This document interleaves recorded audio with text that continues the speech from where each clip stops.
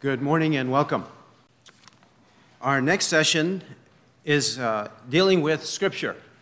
Last evening, we dealt with the fact that the elect and the reprobate will have conflict because God has ordained it, and it is for the benefit, for the blessing of the elect, and for the cursing, the punishment of the reprobate. Now, we will, for this next hour, we'll deal with the fact that these reprobate, these unbelievers, these false brothers, they use no Scripture whatsoever. No Scripture whatsoever, usually. Rarely do they, and if they do, they take it out of context. Now, let's bow in a word of prayer, and then we'll proceed with the subject. Father, thank you for giving us another day of life. Thank you for this morning to gather. We gather in the name of Jesus Christ, and we pray that you will help us to understand your word, help us to handle it accurately. May we embrace everything it teaches us, and may we have a wholehearted devotion to it. May we love your law day and night. May we meditate on it day and night. May the word of Christ dwell in us richly. May we always speak, as it were, the oracles of God. May your words always be on our lips. May that be precious and sweet to us. May we use your word as the sword of the Spirit to attack all of the flaming missiles of the evil one. Give us, Lord, that heart, that mind. May we be fully and wholly devoted to you through your holy word, which is the only true knowledge of you for our salvation and sanctification. This we ask in the name of our Lord and Savior, Jesus Christ. Amen. No Scripture, even if we beg them. Even if we beg them, if we are persistently asking them, they don't. Yet, they should know better, having sat under our teaching. They know what we think about that. They know how we exhort and admonish the people constantly to know the Word, to use the Word, to be engrossed in the Word of God. These disgruntled people refuse to use Scripture throughout the conflict and take it out of context whenever they rarely use it. They'll rarely use it, and then it's obviously out of context. It's so blatantly out of context. They vehemently despise the authority of Holy Scripture. That's really what the problem is. The Scriptures are contradicting their unrepentant, sinful heart. And when that happens, they know they can't go to the Scripture because the Scripture will not support them. That's why they avoid the Scripture. They don't bring it to the table. It's not a part of the discussion. It's not a part of the argument. It's not a part of the dispute. However you want to look at the interaction between these disgruntled people and the truth of God's Word by the messenger of God. They refuse to use Scripture. Yes, these are some things we have heard. I did not bring my Bible because I did not want it to be about that. One man told us, a 70-year-old man who had been complimenting us for a couple of years about how wonderful it was to learn the Word of God in the church. And he learned more from us than he had learned his whole life. He said, then another one, they're just going to keep quoting Scripture to you. Now, in the middle of the conflict, this is Joab, Nabal, St. James, Jared James. He said to one couple, and I don't know if he said it to the wife, because it's not beyond him to contact only the wife. I don't know if he said it to the wife or to the husband and wife, whatever. He said something to this effect, and these are almost the words verbatim. They're just going to keep quoting Scripture to you. As though that's a sin. We asked this reprobate pastor, the same one, Joab, about 24 times in our final phone call with him. Pastor Jerry Jackson and I, together, we were on our last phone call with him. We suspected it might be our last one, and it has been our last one. He was willing to talk to us one last time and rant and rave, be belligerent, keep on talking and talking and talking. Going in circles, not getting anywhere, wrangling about words, not bringing up a single scripture, though we asked him perhaps at least 24 times between the two of us, we asked him, give us a scripture. What are you talking about? When you say hypercriticism, define it. Define it. Give us a biblical definition of it. Give it to us. We kept asking him. And then finally, he brought up 1 Corinthians 13 and took it out of context. Because the moment he brought it up, because that's the love chapter, right? You're not loving people. Then I immediately refuted him. I said, that's contrary to what the whole letter of 1 Corinthians is about. It's contrary to what it says in the middle of the chapter. Does not rejoice with unrighteousness, but rejoices with the truth. True love does not rejoice in unrighteousness, but rejoices with the truth. Right there in the middle of 1 Corinthians 13, the famous love chapter. And for that matter, the rest of the letter, I told him on the phone, and Pastor Jackson is a witness, I said, the rest of the 1 Corinthians, he is railing against the unrepentant sins of the Corinthians throughout the whole letter. From immorality to false theology, everything. So how is it that when we are speaking against false theology and false morality, that we're unloving when it comes to our attention? Again, we're not in our basements, in our diapers, or in our pajamas, in our mother's basement, dark and dirty basement, because we have nothing better to do in life, scouring the internet, looking for false teachers. But that's the image that they portray of us. No, they do those kinds of things. How is it that Joab has so much time on social media to post and criticize and even criticize this conference? I thought he's a busy pastor taking care of the souls of his people. No, he's a liar. We asked him, can you provide one text from Holy Scripture to define hypercriticism? We asked him that from the very beginning of the controversy at the end of March this year, 2022, and to date, he has not provided a single verse, even though supposedly this subject has been on his mind since right before the raging pandemic in early 2020. And then he had the audacity to confront us without the Scripture. What Scripture motivated you? What Scripture convicted you? Joab. And he still hasn't provided it because there is no Scripture.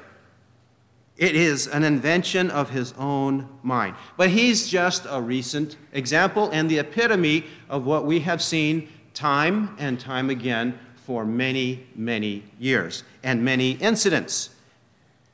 Should we be surprised? No. Luke 12:57. Luke 12:57. And why do you not even on your own initiative judge what is right? They don't on their own initiative judge what is right because they don't want to know what is right. They don't want to know what is true. And that is found in the holy and righteous Word of God. John 7:24, do not judge according to appearance, but judge with righteous judgment.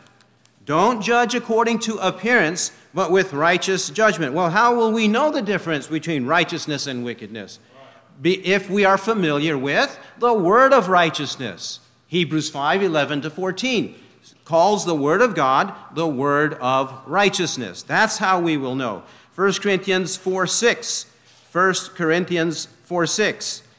He says that in us you might learn not to exceed what is written. That you might learn not to exceed what is written. Well, how do they exceed what's written? When they have their own wisdom and they don't bring up the Bible. In order that no one of you might be arrogant in behalf of one against the other. So who is the arrogant one? The one who never calls the Scriptures to attention. That is the arrogant one, not the one quoting Scripture and begging the others, the attackers, give me a Scripture, please. What is the basis on which you are approaching me? Please accuse me of a sin based on Scripture. Not your own imaginations, not your own feeble dotages, nothing like that. Just what the Scripture says. And if you don't do that, you are the arrogant one, all the while accusing us of being arrogant or proud. No, you are shamelessly arrogant and proud. 2 Timothy 3. 2 Timothy 3:16 and 17. All Scripture is inspired by God and profitable for teaching, for reproof, for correction, for training in righteousness, that the man of God may be adequate, equipped for every good work. Yes, every pastor is taught this or shown this in one way or another if he goes to the cemetery to study. But they don't practice it. They do not practice it. They don't believe all Scripture is inspired because they don't use it. They don't believe it's profitable for teaching because they don't use it. They only abuse it. They don't use it. They abuse it. They don't do it for reproof, for correction, for training in righteousness. They don't do it. They don't believe that it is adequate, that we might be adequate, equipped for every good work. They absolutely do not believe it. They say they believe it. They say, oh yes, we believe in the inspiration of Scripture, but they don't practice it. The proof is in the pudding. It's not what you say, it's what you do. Actions speak louder than words. The Bible also says that too, in its own way. Luke 6:46, why do you call me Lord, Lord, and do not do what I say? Luke 6:46, why do you call me Lord, Lord, and do not do what I say? Do not be merely hearers of the word, but be doers of the word. Hearers only delude themselves, James says. James 1:19-25. Those who merely hear and don't do it are worthless. They profess to know God, but by their deeds they deny him, being detestable and disobedient and worthless for any good deed. Titus 1:16. Another point on their lack of Scripture. The second point, they never identify sin biblically. If the word sin comes up, and it's usually not them bringing it up, because all the while they're saying, no, these are just concerns, questions, where these are just suggestions, these are just ruminations of my own mind. They'll say things like that. I'm just trying to figure this out. Help me figure this out. Let's talk about this as brothers. You know, they'll say things like that, but really, they believe it's sin, but they know if they went to the Scriptures, then the Scripture's definition of sin would undermine them. So they don't go to the Bible to define sin. They rarely accuse us of sin initially. After we confront them with their pretension, after we confront them with their superficial approach, then they get incensed at us. They get furious with us. Then they will start accusing us of sin. But before that, they don't. They don't because they don't come to it in a biblical way. I'm not accusing you of sin. These are just questions, suggestions, concerns. I would have trouble, another one says, I would have trouble going to a church with such a statement on New Calvinism. One man said, the church statement explains New Calvinism, what it is and why it is unbiblical. And he says, after this other man knew me also for 10 years. He knew me for 10 years, and he has the audacity to say to me, I would not go to a church with such a statement on New Calvinism. And he says to me, I don't know what New Calvinism is. Why don't you explain it to me? Now he's behaving like a madman. After knowing me for 10 years and says, I don't know what New Calvinism is. He just wanted to rant and rave and be belligerent in a personal meeting with me, for me to explain what New Calvinism is, when I have been saying this for 10 years. It only takes one or two, maybe three occasions of hearing the preaching or a conversation with me for that subject to come up, and it comes up all the time. It's on the church website.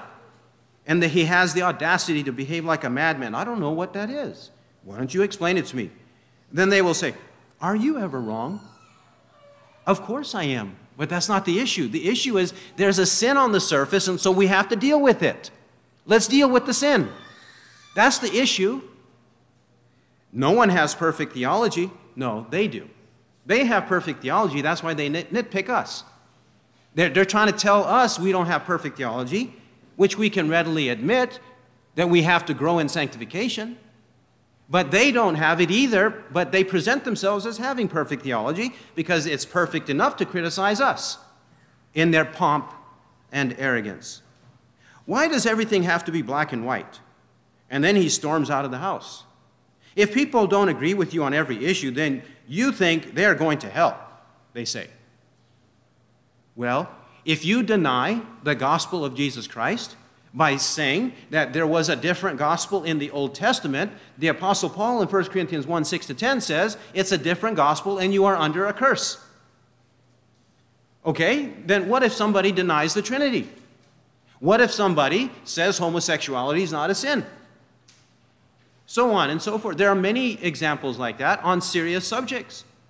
And these popular preachers, many of them, they reject these fundamental doctrines. But they also reject many other doctrines. And we will explain what we mean by the definition of sin. Because their views of sin and heresy are perverted. They are distorted. They say also the Bible's not clear. There's different ways to look at that. We need to make room for different views. We need to make room for different views. May I ask you, is there a verse in the Bible, in the red letters of the Lord Jesus? Is there a place where the Lord Jesus said, it's okay to agree to disagree. Let's just agree to disagree agreeably.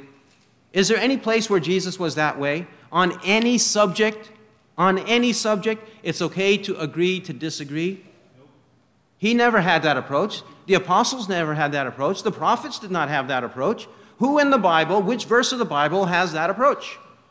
If it's not there, then it's coming from sinful man. This is why they refuse to go to the Bible to define sin biblically. So how shall we define sin? Romans 14:23. Whatever is not from faith is sin. If it doesn't arise out of faith, it is sin. And how is faith going to be known or promoted or preached? Romans 10:17. Faith comes from hearing, and hearing by the word of Christ. So then, if we don't have everything we do based on the word of Christ, we cannot claim that we have faith in Christ. Not at that moment, at least. If one is humble enough to repent when that sin is made aware to him, whatever is not from faith is sin. Also, James 4:17. James 4:17. Therefore, to one who knows the right thing to do and does not do it, to him it is sin. And many times, these popular preachers, they know exactly the right thing. And on other occasions, they say the right thing. But then when the rubber meets the road, they never do the right thing because they want to be on the same stage with their colleagues at these big conferences and get the fame and the fortune and the fun associated with that. They know the right thing to do and they don't do it. So then it's a sin. And is it a sin to say it's a sin? Yes. With these people, the only sin is accusing an unrepentant sinner of sin in their mind. Further, 1 John 3, verse 4. 1 John 3:4. Everyone who practices sin also practices lawlessness. And sin is lawlessness.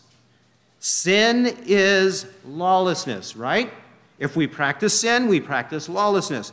What is lawlessness? It's antinomianism. It's being against the law of God or the law of Christ, the law of liberty, the law of love, which is embodied in the Ten Commandments. You can find all 10 commandments in one way or another in this letter of 1 John. All 10 commandments can be found in the letter of 1 John. Him explaining the right use of it or the wrong use of the 10 commandments, the breach of it or the practice of it in the book of 1 John. And so when he says sin is lawlessness, well, that's what's going on.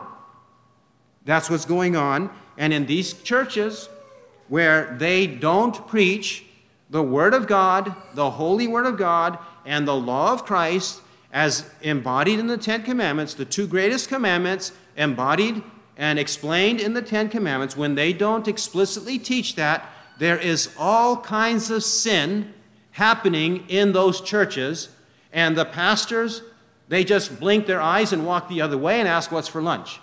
That's what goes on. It literally goes on. They completely ignore it. And even in the small churches who are panting, trying to be like the big churches, it happens in those churches too because of lawlessness. And John says, sin is lawlessness. 1 John 5, 17, all unrighteousness is sin, and there is a sin not leading to death. All unrighteousness is sin. Well, how will we know what's unrighteous? Remember Hebrews 5, 11 to 14. The word of righteousness is the Bible. So whatever contradicts the Bible is unrighteous or wicked.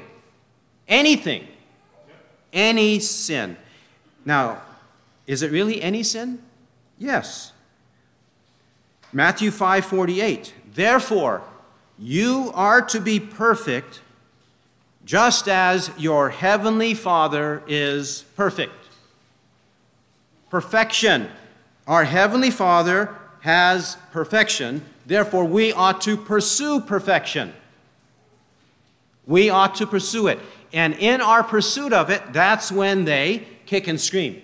That's when they scratch and claw. That's when they lash out with vicious words. That's when they hate it. Because unrepentant sin, which is in arrogance, in pride, when it's brought to the surface and we call attention to it, and they reject the proper biblical response to it, then they lash out and say, no, you're sinning in this way. No, we're not sinning by confronting it. We are pointing it out, and you must repent of it. Galatians 3:10. Also, for as many as are of the works of the law are under a curse. Galatians 3:10. For it is written, cursed is everyone who does not abide by all things written in the book of the law to perform them. Then, how can we say, or how does the apostle say, there's a curse if you don't abide by all things? All things, everything. Here's an example. There are a few examples in this book of Galatians. Let's look at 2:11. Galatians 2:11 to 14. 2:11 to 14. But when Cephas came to Antioch, I opposed him to his face because he stood condemned.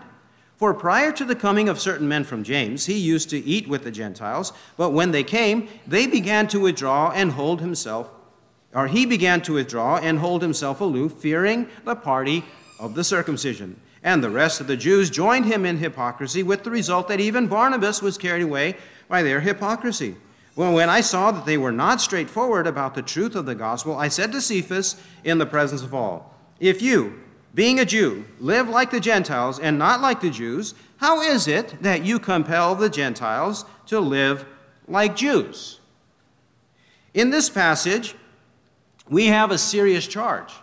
Actually, Joab, Nabal St. James, when he explained this passage in the first phone call on March the 22nd of 2022, he said, Paul, he confronted Peter, but he still considered him a brother. He didn't condemn him. He said something like that in that phone call. And yet, let's notice whether he was in a state of condemnation. And let's also notice what the sin was. What was the sin that deserved condemnation? Verse 11. He confronts Cephas to his face because he stood condemned. Joab said he didn't condemn him. Right there it says he stood condemned. Paul says it. Paul's writing Galatians because he stood condemned. So who's right? Is Paul right or Joab? Paul is. It says he stood condemned. And then what was his sin? He would not eat with the Gentiles at a point. He stood aloof, and he would not eat with the Gentiles. So if we don't eat with the Gentiles, or we Gentiles don't eat with the Jews, is that considered a serious sin today? Would people say, well, that's such a sin, such a serious sin that you stand condemned, and if you don't repent, you're going to hell?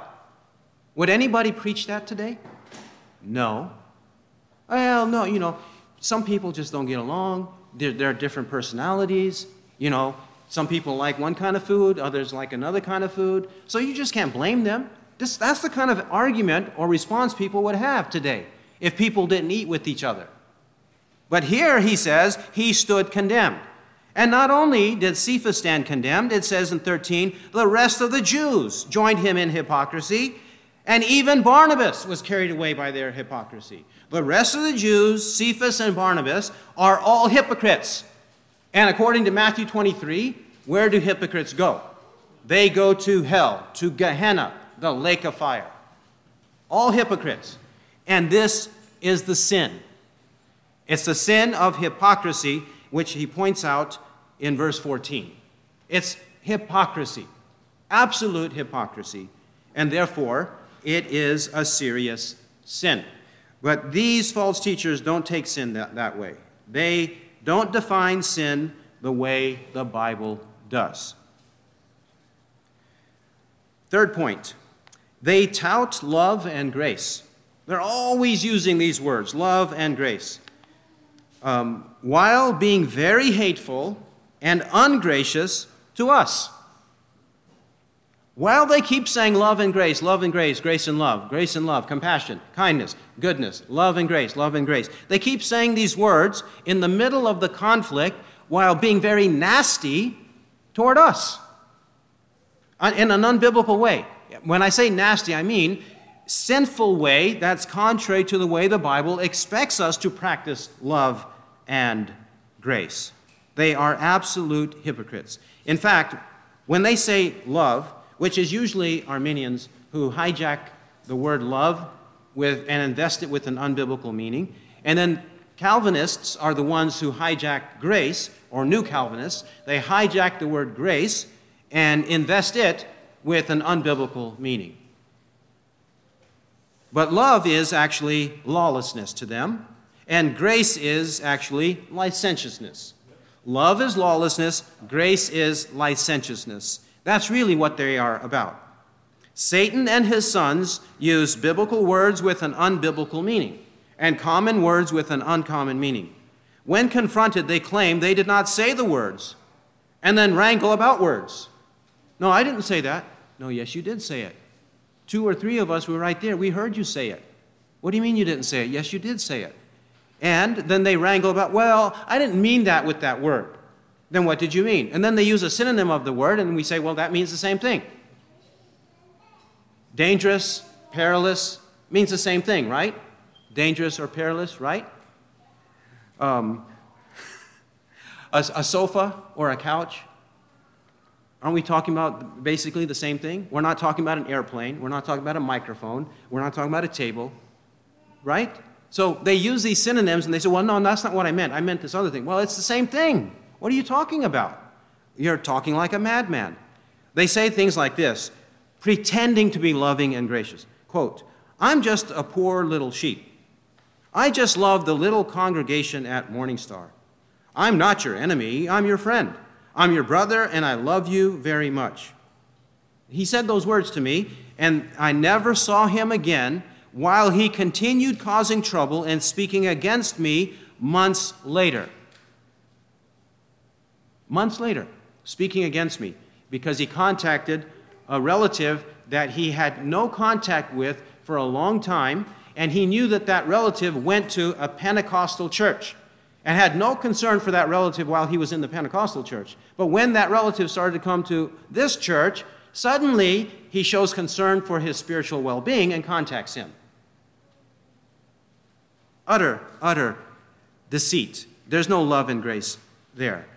Further, this same man would not give me the courtesy of a personal meeting to study Scripture, and his excuse was anxiety or nervousness that caused an upset stomach, preventing him from going to work for 2 days. And then he canceled the meeting. Why? What's going to happen? We're going to sit at the table and be gentlemen across the table with our Bibles open, and I'll say, what do you have to say, sir? Let's see. And okay, well, you have a scripture for the point you're making. Let's see if you are correct or incorrect. Correct? And you all know, and many of you know, that that would be my approach. And in fact, Joab, Nabal St. James, and his best friend, another pastor, they told me a few years ago that they have heard me many times in public address questions, and even in private. But in public, they have heard me, and they compared me to a famous man who died many years ago.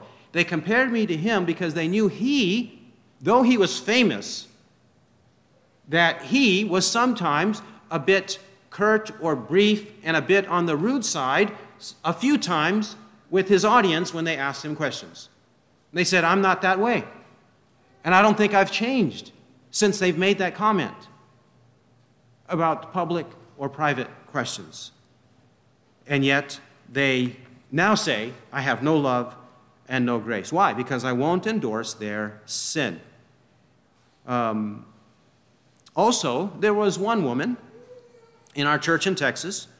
She wrote after he and she, the husband and wife, left the church because he pretended to repent. He committed serial adultery with multiple women, too many to count. These are his words.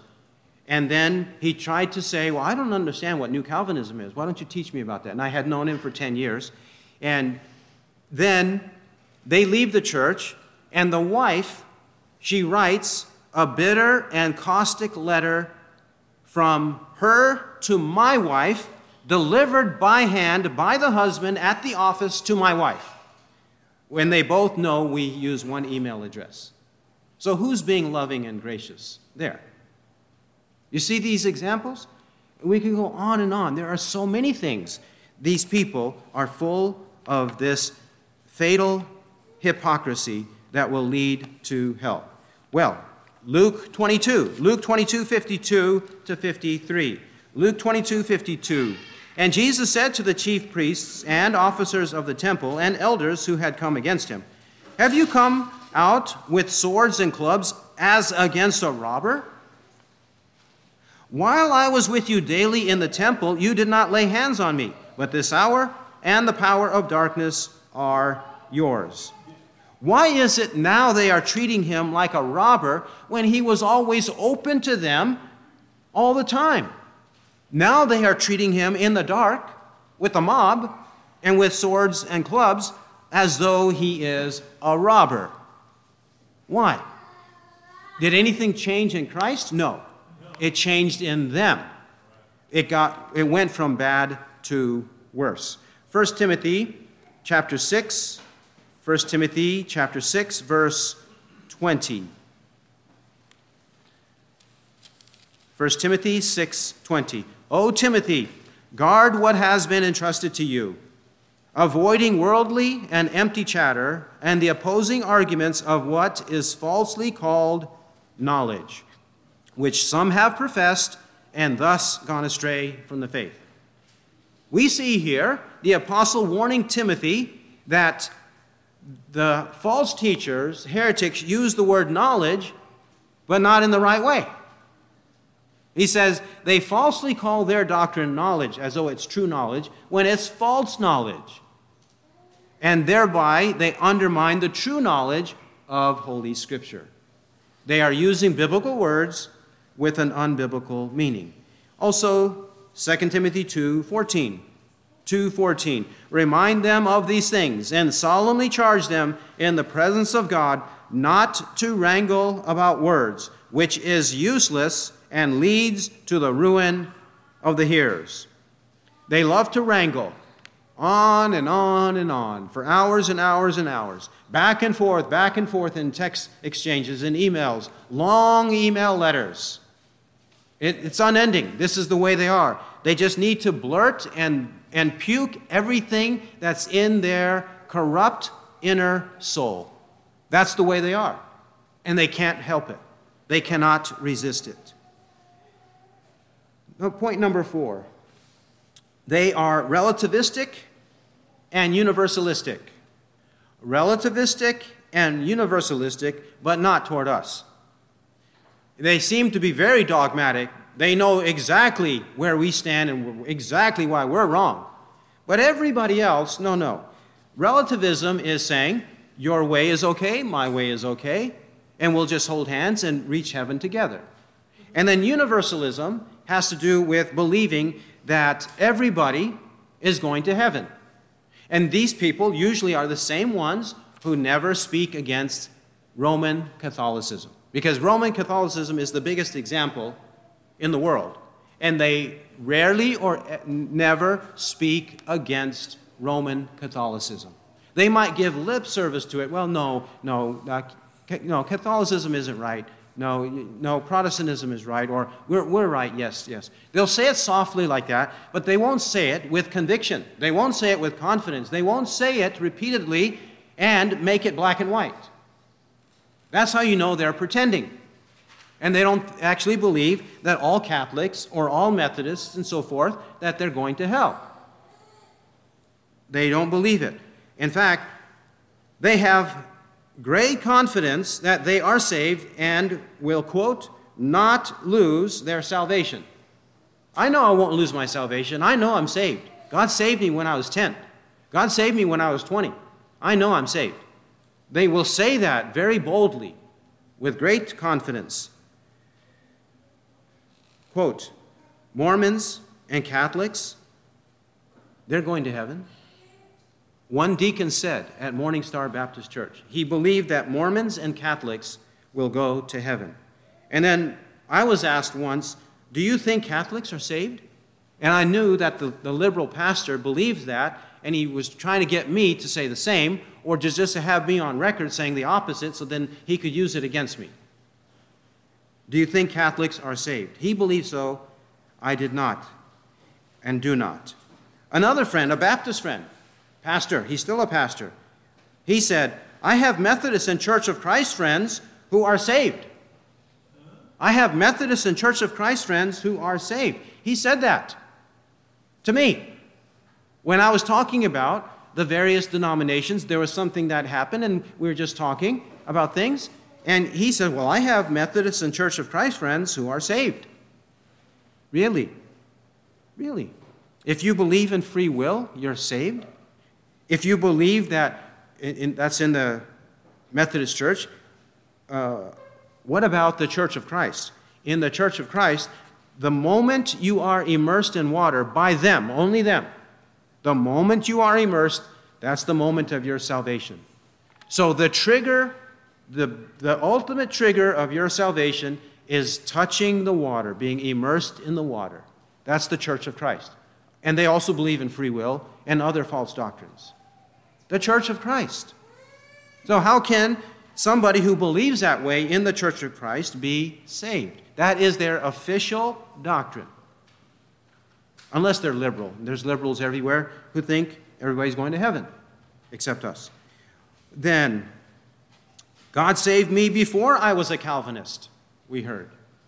God saved me before But we never say you must understand everything perfectly to be saved. We never say that. We say the opposite of that. We believe in progressive sanctification. We believe my sheep hear my voice, and I know them, and they follow me, and I give eternal life to them, and they shall never perish.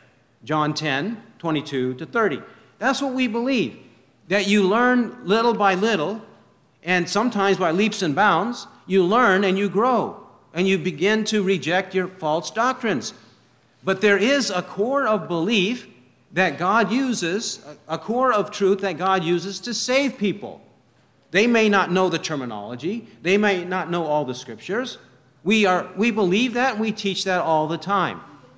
But if they are God's sheep, they will want to hear the voice of Christ, which is found in the Word of Christ and interpreted in the soul by the Spirit of Christ. That's the doctrine.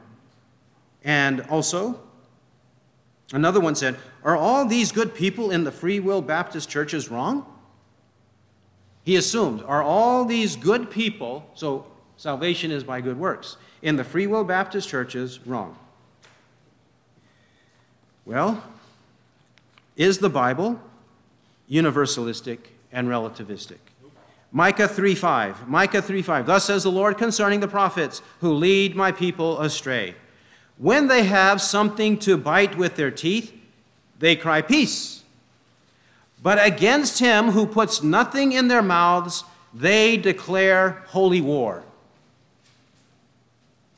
You see, whenever I was prominent in the cemetery, and in the Oklahoma Babylonian University, also called Oklahoma Baptist University in Shawnee, Oklahoma. There, when I was there, then people would want to know what I think. They would want to know what I think and what I believe. And then if it was in accordance with their desire to climb the ladder in the local church, in the local association of churches, within the state of Oklahoma, or on the national level in the Baptist church or Baptist denomination, as much as they could use whatever I said or their association with me at the cemetery in Fort Worth, then fine and good, well and good. But when they couldn't use it because I spoke against it, then no, Dr. Moodleyard, no, don't listen to him. Don't listen to him. That's how it would be. And that's how it is. Because I had nothing to help them get more money or fame. In fact, I was doing the opposite, telling them the truth. And Joab is also trying to regather or associate with more churches, and the I'll Be Dishonest website, the Tim Conway, who is a con man, Tim Conway website, it's called I'll Be Honest. He's posting a lot of that, repeating a lot of that garbage and heresy, and that has an association of churches, many churches who like that website and like those conferences and teachings and whatever. So he is trying to, instead of having just a few people come to his church, he wants more and more people to come to church. He does want that. He will deny it, and he'll call me a liar, but he is the liar, son of the devil. Luke 6:26, woe to you when all men speak well of you, for in the same way their fathers used to treat the false prophets. There is a curse on us when everybody speaks well of us, because the false prophets and their followers were the same way. John 5:43 to 44. John 5:43. I have come in my Father's name, and you do not receive me. If another shall come in his own name, you will receive him. How can you believe when you receive glory from one another, and you do not seek the glory that is from the one and only God? Going in the name of Christ, people don't believe it. The true name of Christ, they don't believe it. The true death and resurrection of Christ, they don't believe it. The true grace of Christ, they don't believe it. But they will happily follow somebody who comes in his own name. Tim Conway. And there are many other names. Many other names. They keep bringing up these names and say, well, he believes that way. Are you saying he's wrong? Are you saying he's going to hell? Well, if he doesn't repent, and there's more than just that sin that you're talking about, but that sin is enough. You don't know what you're talking about, sir. Both in reality, what these people actually believe, and also biblically, what the Bible says about those sins. You don't know what you're talking about. And you are so proud, without any grace, without any humility, you won't even sit calmly to study the Bible together on topic after topic after topic, to be shown that you are wrong and you must repent or go to hell. And then we also have Galatians 1:10. Galatians 1:10, where the apostle says, for am I now seeking the favor of men or of God? Or am I striving to please men? If I were still trying to please men, I would not be a bondservant of Christ. He is seeking to please God. If he were still seeking to please men, he would have a large following. He would still be a Pharisee and have the whole nation of the Jews, millions of people looking up to him for the rest of his life, living for 70, 80 years and dying with this noble reputation among his own countrymen. But he was willing to give that up because it was worthless. He's a slave of Christ and he belongs to God. So he doesn't care if everybody likes him or not. Galatians 4:16, the same book that speaks of the fruit of the Spirit, which includes love, joy, peace, patience, kindness, goodness, faithfulness, gentleness, and self-control. He's got a lot of very stern things to say against them in love. 4:16, he anticipates it. 4:16, have I therefore become your enemy by telling you the truth? Have I therefore become your enemy? Yes, because now Paul is not a notable man. Not a notable man in the eyes of the world. So they want to be relativistic and universalistic, but Paul is saying, no, there is only one way, and that way is a narrow path. Matthew 7:13 to 29. It's a narrow path. You must strive to enter by the narrow gate or narrow door, narrow path. Luke 13:22 to 30. It is that way. It's not wide. It is narrow. But they will say, oh, it's too narrow. By whose definition, though? Whose definition? Go to the Bible for the definition of narrow, not your perverse, sinful definition. Point number 5. They pit their favorite celebrities against us to exploit their cliches and popularity for their own fame, fortune, and fun. Yes, they exploit their pet, favorable celebrities against us, but they have an agenda. They want the sins of their favorite celebrities. And then they tempt us. They approach us and they tempt us. They bend over backwards 1,000 times to excuse the blatant sins of their celebrities, but nitpick us to death. They bend over backwards for the blatant public sins of their celebrities, but then, if we stand up or sit down, we shake their hands or don't shake their hands, we give them a hug or don't give them a hug, we give them a kiss or we don't give them a kiss, we give them some food, we don't give them some food. Whatever we do, we talk to them on the phone or we text them. We talk to them in person. Anything we do, they will nitpick us to death. John the Baptist did not come eating and drinking, and they said, he has a demon. The Son of Man came eating and drinking, and they say, behold, a gluttonous man and a drunkard, the friend of tax collectors and sinners. It's all the same. Nitpickers are malcontents. They are caustic and poisonous in their very core, in their soul. And they lash out whenever they cannot contain themselves. They burst open because they lack self-control. They have it for a while, and then it blows up. Quote, are you the only one right? No. But we're talking about an issue you brought up, and we're going to the Scriptures to see what the Scripture says about it. So, who's right? God or your favorite pastor? Celebrity. Are you ever wrong? Yes, I'm wrong when I give you too much grace. Yes, I'm wrong when I misjudged you for 10 years or didn't push back hard enough with you over those 10 years. Yes, I am wrong. Can you admit it? No, they're never wrong. They're never wrong. They think they're always right. But then they assume that malady on us. They impose that on us. My father, one founding member of the church, would disagree with you. This is after many years. My father would disagree with you. Really? What about the Bible? I have a Reformation study Bible here, and it says that imprecations were only for the Old Testament.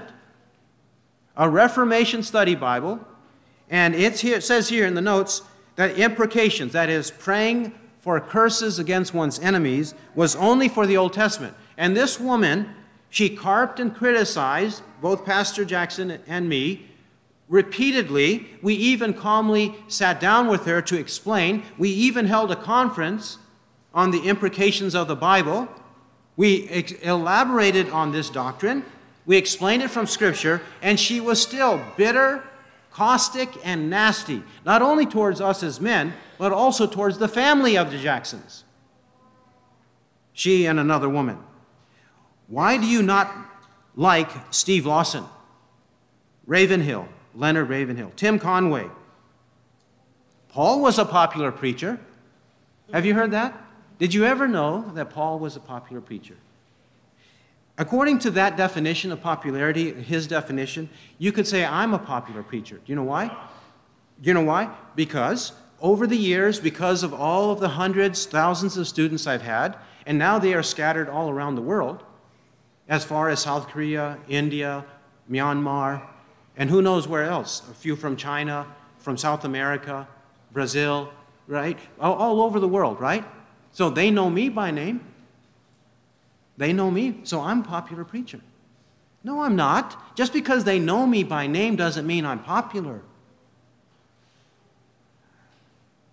Another one said, but you recommended John MacArthur and Paul Washer to me in class when we first met. Yes, that was in 2008. That was in 2008 because you said you were following Joel Osteen. You were following men like that. And so compared to Joel Osteen, I said, no, MacArthur is better and Washer is better because they talk about more serious things. But I didn't give a blanket endorsement of them.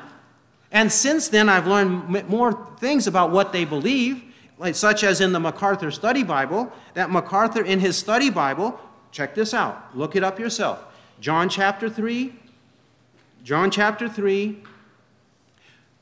Romans chapter 9, 1 Peter chapter 2, verse 8, 2 Peter chapter 3, verse 9.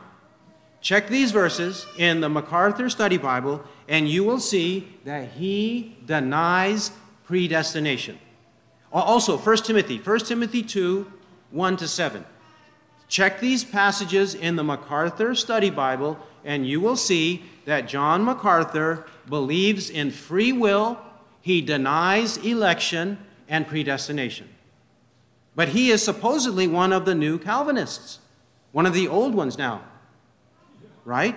He was one of the forefathers of New Calvinism, along with R.C. Sproul and Tim Keller. John MacArthur. But read his study Bible, and you will see, I'm not distorting him, and others who have read him are not distorting him. In fact, when they read it, their jaws drop. They're shocked. I never knew he believed it. And even to the 2020 edition of the MacArthur Study Bible. All of the editions, there have been a few editions, but even the latest one, the 2020 edition of the MacArthur Study Bible. You will find it. He denies it. So if I point this out to them, then why won't you repent?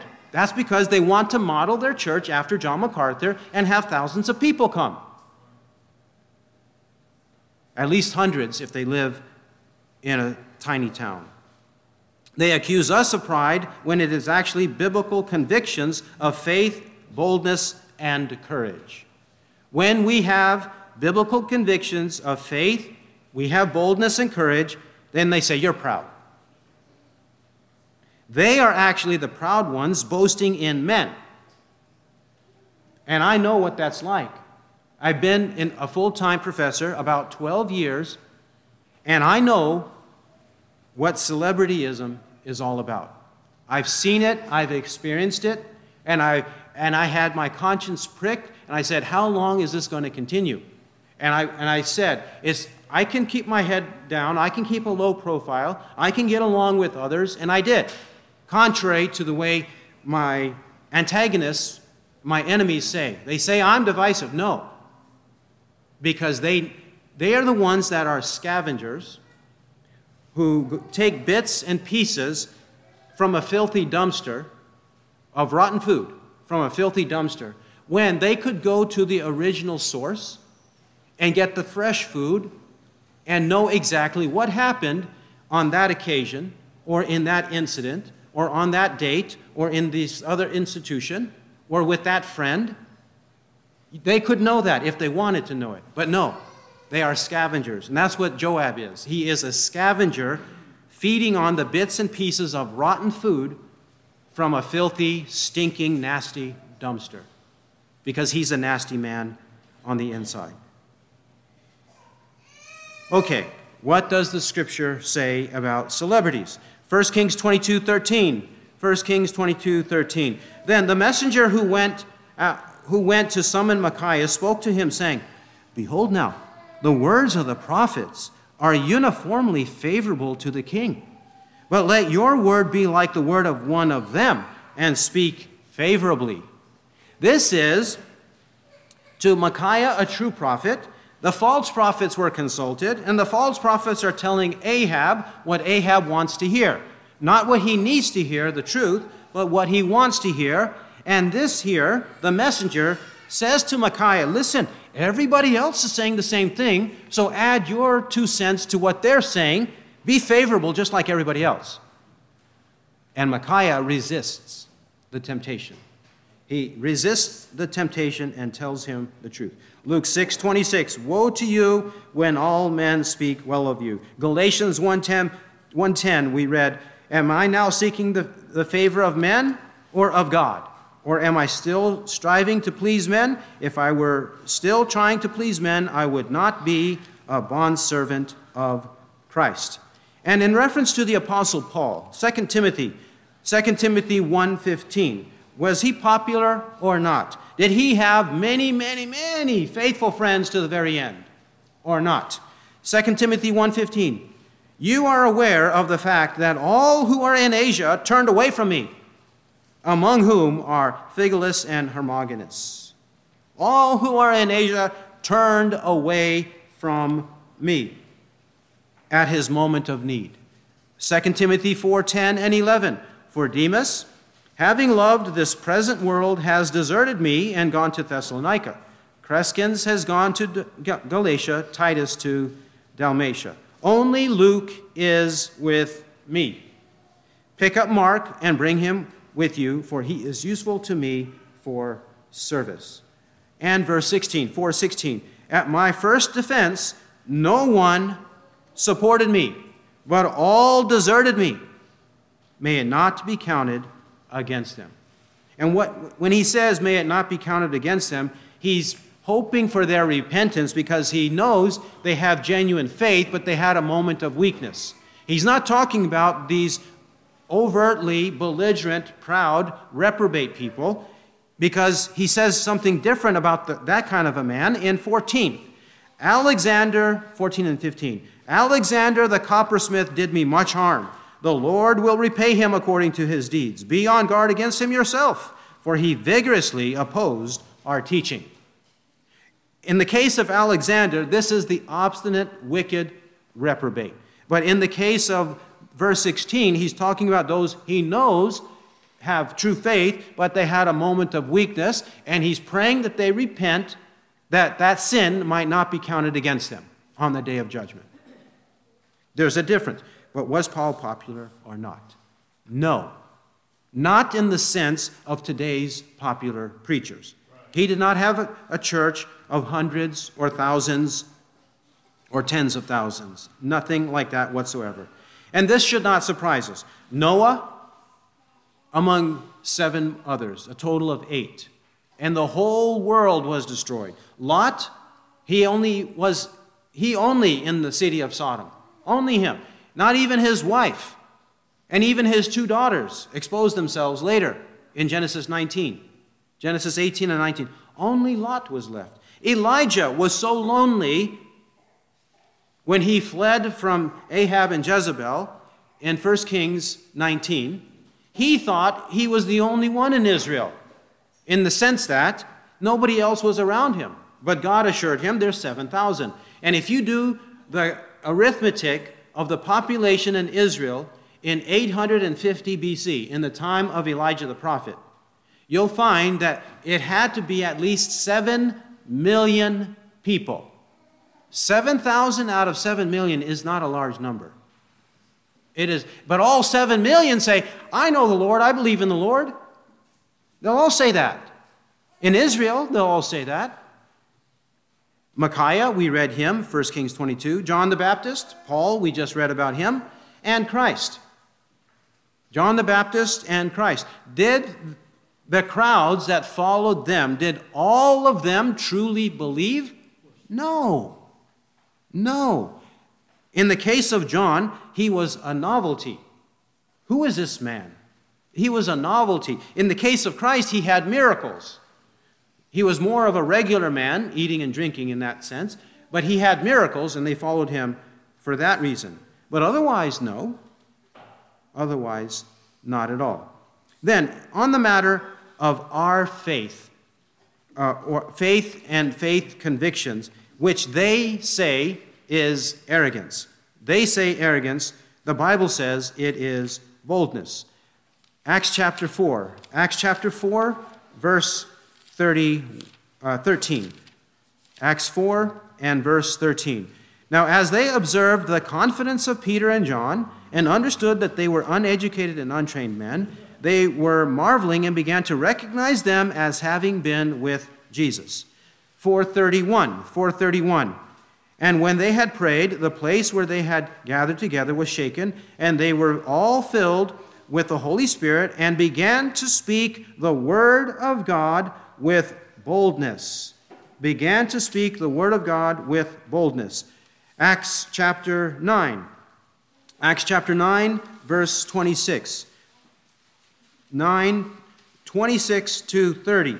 Speaking of the Apostle Paul. In verse 27 it says, he had spoken out boldly in the name of Jesus. Verse 28, and he was with them, moving about freely in Jerusalem, speaking out boldly in the name of the Lord. He's speaking out boldly, the Apostle Paul.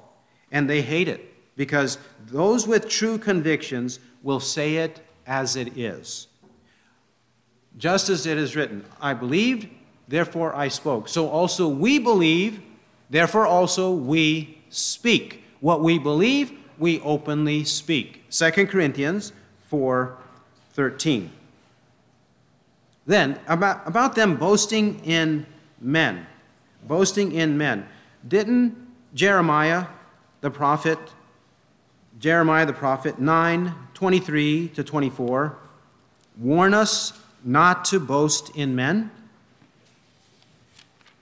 9:23. Of course, these enemies will say, we're not boasting in men. We're just citing them. We're just quoting them. No, you're boasting. So don't wrangle about words, which is useless and leads to the ruin of the hearers. You are boasting in men. 9:23. Thus says the Lord, let not a wise man boast of his wisdom, and let not the mighty man boast of his might. Let not the rich man boast of his riches, but let him who boasts boast of this, that he understands and knows me, that I am the Lord, who exercises loving kindness, justice, and righteousness on earth. For I delight in these things, declares the Lord. Galatians 6. Galatians 6:14. But may it never be that I should boast, except in the cross of our Lord Jesus Christ, through which the world has been crucified to me, and I to the world. May it never be that I should boast except in what? The cross of our Lord Jesus Christ. 1 Corinthians 1:18 says, the word of the cross is foolishness to those who are perishing. But to us who are being saved, it is the power of God. It is the word of the cross. We boast in the cross. Boasting in the cross is humility. Boasting in the word of the cross is humility. But when they don't boast in the word of the cross, they are the arrogant ones. They are the ones who lack humility. They are the ones who won't humble themselves before the Lord. They are the ones who have a proud heart, not the ones who trust in the word. And the final point on this matter is number 6. Number 6. Being antinomian, that is, being lawless. Antinomian means anti-law. Being antinomian, they don't want any rules, regulations, laws, commandments. They reject holiness.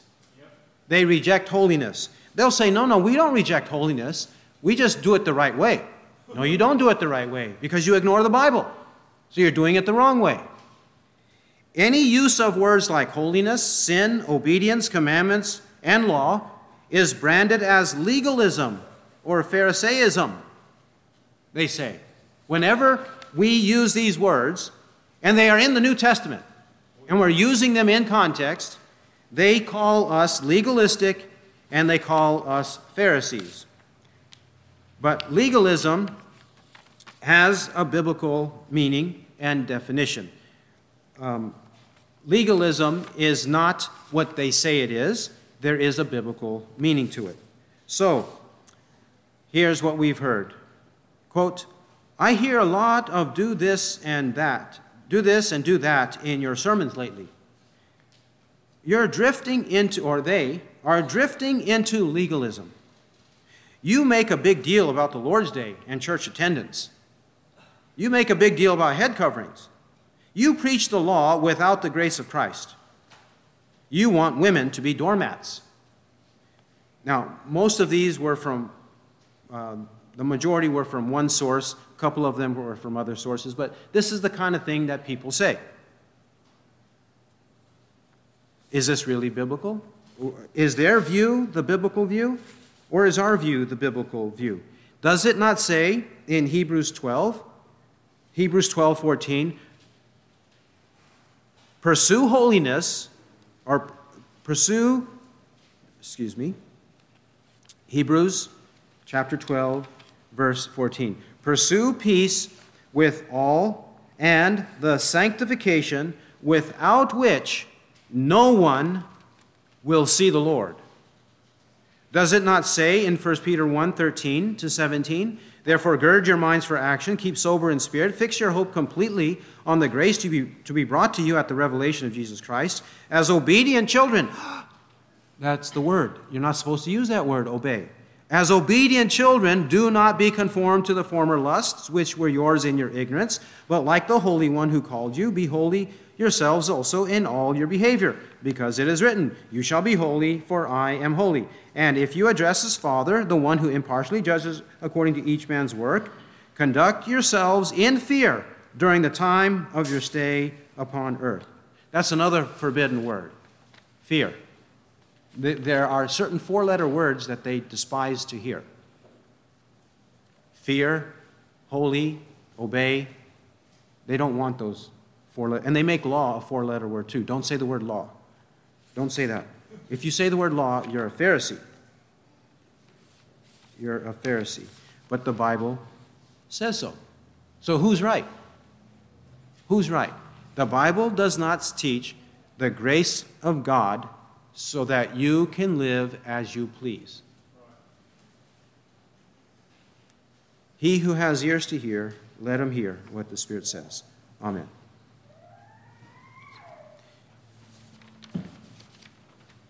Okay, I'm just going to ask one follow-up on that last point. People will often say that if you preach the law too much, then you can drift into legalism. Or if you are pursuing holiness, it can lead to self-righteousness. But is it possible, if you're pursuing true holiness, to ever become self-righteous? And is it possible to preach the law correctly too much? Does that make sense? Yes. Actually, no. Isn't that a false dichotomy? It's a false dichotomy. The statement is full of false assumptions. False assumptions. If we're doing it the biblical way on any subject, if we're doing it the biblical way, then how can you be led astray? Right. They are assuming we're not doing it the biblical way, but they themselves won't consult the Bible properly, accurately, to do it the biblical way. So that their statements assume that we're going to pursue it in an unbiblical way, but we're not. We're trying to encourage you and warn you to do it the biblical way. How can you follow the Bible as much as possible, meticulously, on marriage, and then, if you do that too carefully, you know what? You might divorce your wife. Right, it makes no sense. It makes no sense. Not if you're doing it the biblical way. If you're doing it the biblical way, you'll never divorce your wife. So when they say these things, they're actually putting two things in the Bible in contradiction. Yes. If they say, well, if you overemphasize the law, then you're not going to preach grace. Or if you overemphasize grace, then you're not going to preach obedience. But those are putting things that are not contrary to one another. No. So you can't preach true grace too much in No. an unbiblical way. No. If you're preaching it from the Bible. If you're preaching it from the Bible with the biblical meaning. If they say, well, the fruit of the Spirit, love, joy, peace, and so forth, you don't show any love. Well, you mean when I confront Cephas to his face because he stood condemned, you're accusing me of not loving? Or when I tell you, have I become your enemy by telling you the truth? You're accusing me of being unloving? Or if I say, because you're believing false doctrines, who has bewitched you, you foolish Galatians? If I use those words to startle you to wake up from your stupor, and I say, who has bewitched you, you foolish Galatians, who has bewitched you? That's Galatians 3:1. If I say that to anybody or to an audience, you're going to accuse me of being unloving to my audience? Well, Paul did that in the letter of Galatians. All of these I'm quoting from the book of Galatians. He did that. So when he's promoting, the Apostle Paul is promoting the fruit of the Spirit, including love and other virtues, it doesn't mean that love excludes calling somebody an enemy or saying you are being bewitched or you are foolish or you stand condemned. Or he even says in Galatians 5:10,